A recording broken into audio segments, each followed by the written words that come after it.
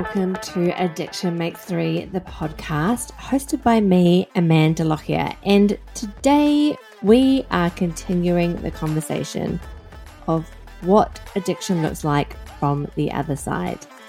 And that is the impact on families and spouses. We are leading with kindness. Here we are. What about us? Another little dive into the archives. In January 2020, in the early days of Addiction Makes 3, I wrote a post and it was hashtag what about us? And at that time, I just felt so forgotten. It came about as I was deep in my podcast era, and we will dig into that further another time. I was turning to podcasts that centered around addiction. But specifically at that time, I was listening to podcasts that focused on those that have or were struggling in addiction themselves. And often in these podcasts, there would be tales of all the chaos, the mayhem, the catastrophes, the troubling times when the person was in the thick of it, right? And sometimes in these podcasts, they would have a chuckle, a laugh with the host, remembering the times that have been. And I would be sitting there listening, my little AirPods in, and my heart would be breaking for the family, wondering what the wife or the husband went through, the devastation that this person's mother has experienced. And my heart just broke. Whenever I heard the story of someone who is or was struggling with addiction, or they were reflecting on their time in active addiction, I would always think immediately of the loved ones. I would think of an entire family unit and support crew that have also lived through that addiction, but from the other side. The families that have literally walked through hell. The people in the shadows, the ones suffering, struggling, and hurting themselves, right? Usually in silence. And I would just be there wondering, who is thinking of the loved ones? Who is supporting them? What about us?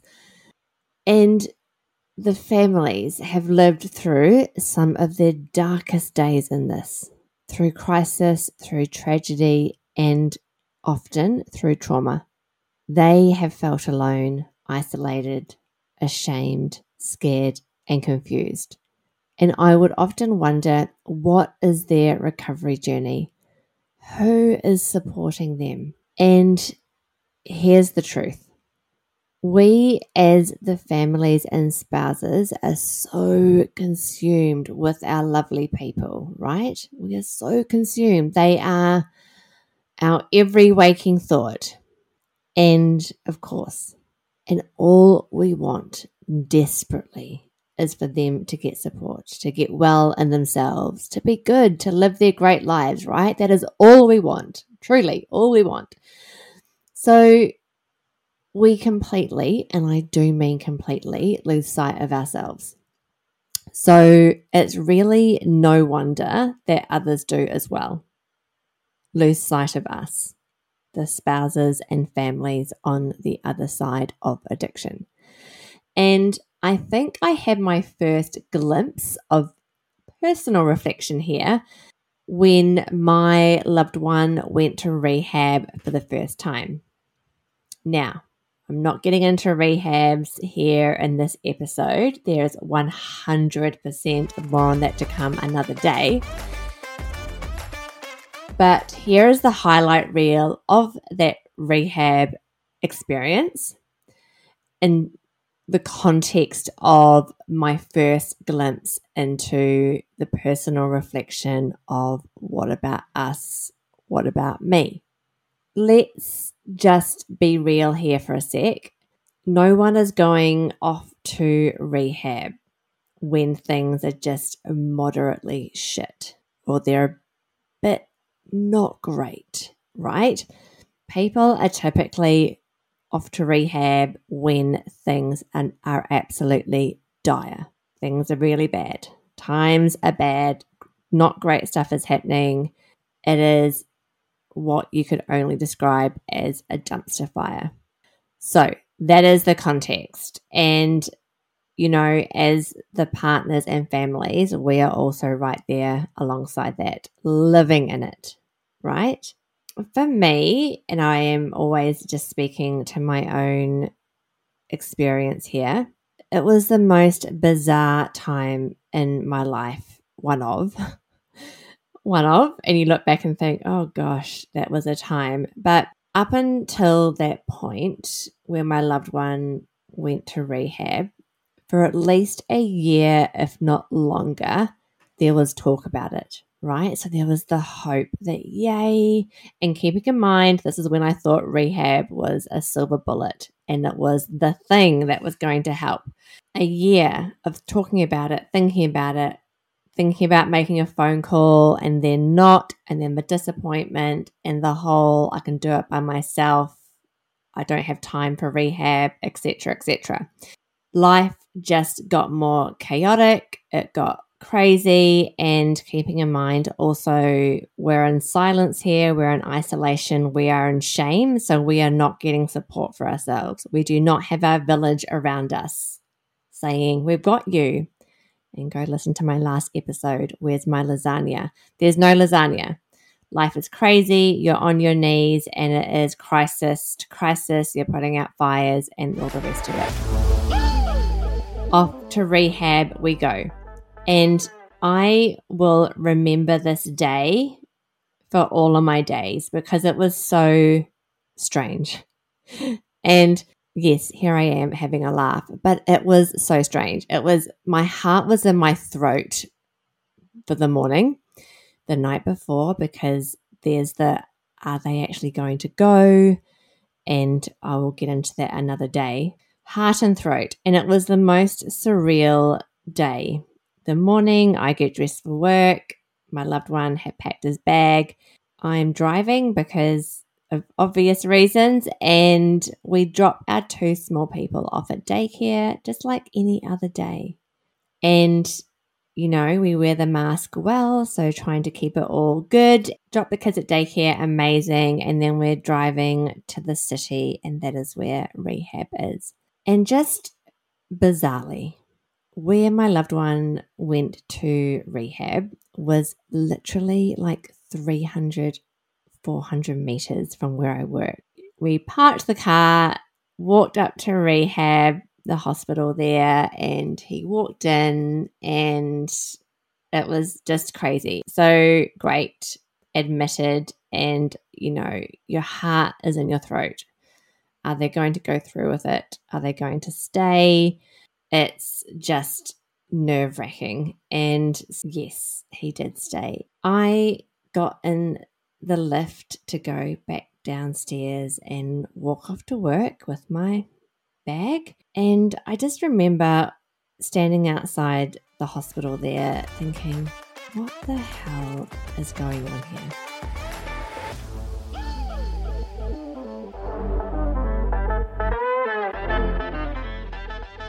How is this my life? Walking to work, getting my coffee, sitting at my desk, morning hellos to my colleagues, and then going about my corporate accounting work. Just Twilight Zone stuff, right? Then looking down the barrel of some time parenting alone when, let's be real, you're kind of doing that anyway, but this was like 100% alone. And going back to no lasagna for you, if you're still in isolation and secrecy and shame, then no one knows. No one knows that your loved one is away for a bit doing the rehab thing and you're there by yourself doing the parent thing and the life thing, right? Nobody knows. I will say that I shared about my lovely supportive family in the first episode and introductions, I only told my family the night before, right? Because, and to get completely honest, it was only because I really couldn't hold up the facade of someone being disappeared for 3-4 weeks, whatever it was. And I knew I needed help.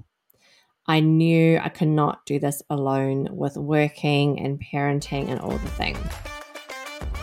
There is this bizarre thing that happens when all you want, the destination that you want your loved one to arrive at is they go to rehab. That is all you want. And then they go. And then there's a thing that follows that maybe you have experienced or maybe not, and you possibly weren't anticipating it: resentment.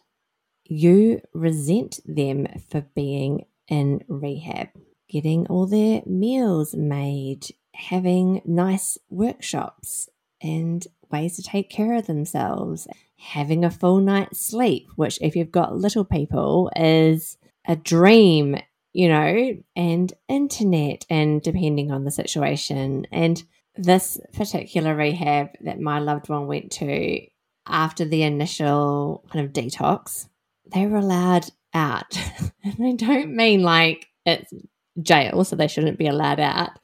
And they had to do testing when they came back in, so they weren't obviously out and about doing their things. And I was like, what the hell is going on here? Here I am at work and I'm rushing from A to B, getting my kids daycare, coming to work, doing the nighttime routine, all the things. I've got teething kids, waking up in the night. And there you are, getting your 3 meals a day, snacks, yoga, all the workshops, and then just going out and about, shopping and whatever it was. And I was just like, what the hell is going on here?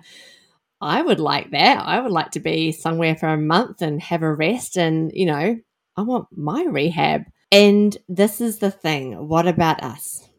And this is the catch-22, the rock and a hard place that we find ourselves in when we don't tell people what is going on, that no one knows. And this is the same thing when I spoke in the last episode about the lasagna, the proverbial lasagna. Where is my baked dish arriving on my front doorstep? So if you haven't listened to that, go back and listen. You need to tell people what is going on for people to know what is going on. And that is hard. And also reflecting back at that particular time. At the time, I didn't even know I needed support. I was on autopilot, living just chaos, surviving, right? Because at the time, it was all on my shoulders. And I put it there. So jumping from one fire to the next and just basically trying to keep my head above water. This is what we're going to get into further down the track when we speak more about rehabs. This particular rehab, I found out last minute, had a 2 or 3 hour morning for the families to come along. And I found out about this very last minute, so I had to make my apologies at work. And I was like, yes, I am here. I want to give me some tools. How can I help? I want to know how I can help. Amazing. A family morning. That sounds perfect. It was, a couple of hours, and some of the time the family members were in a room just with the family members, and then another time, part of the morning, then the people that were in treatment came and we all kind of hung out together and we went through some stuff together. And heartbreaking, right? That was my first real introduction to other people in this situation, and hearing their stories, hearing their devastation, and, what has been happening in their life. So the morning was genuinely not too bad. So much improvement potential, but it generally not too bad. A lot of education around addiction and what happens when people are withdrawing, and kind of trying to help us understand their side, which was great because if you haven't experienced this, obviously you don't really know. So that was great. And when they got to the part of, and what should you do if your loved one lapses or relapses? And this is not great news for someone who is thinking rehab is a silver bullet. And I'm thinking, what? Why would we need to plan for that? They've come to rehab. Surely this is the magic you do here. So just goes to show how misinformed I was, and I guess naive in that sense all those years ago. So, however, okay, fine. Let's talk about lapse and relapse. I want to be prepared. I like it. That's right up my street. And then they said, if your loved one lapses, relapses, and they said, respond with compassion. And if you can imagine me, I'm taking notes because I'm a note taker, and I wrote down, respond with compassion. And in my mind, I am like boiling. I am so enraged. And in my mind, I'm thinking, how do I do that? Tell me how. And this is the shortfall, right? So how? How do you respond with compassion? And I just wanted to quite literally scream. And I thought, I am maxed out. I do not have the tools to respond compassionately. I'm at my limit. I have been on my knees with this for years, Tell me how I respond with compassion. But anyway, I wrote it down. Respond with compassion. Unfortunately, there was a lapse not long after rehab, and I dug so deep, so deep into my compassionate heart, and I climbed right on in there, and I responded with compassion. I stayed calm. This is not catastrophe. This is not the worst case scenario, and talked myself down from all of that thinking.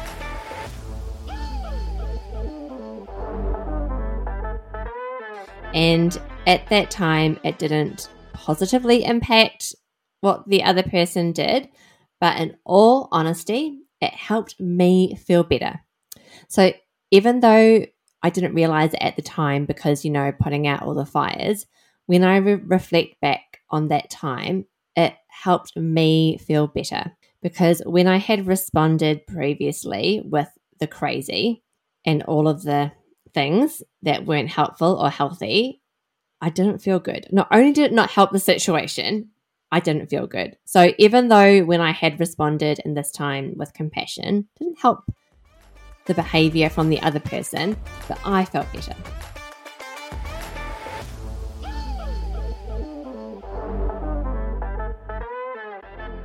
And then there's this other thing that happens.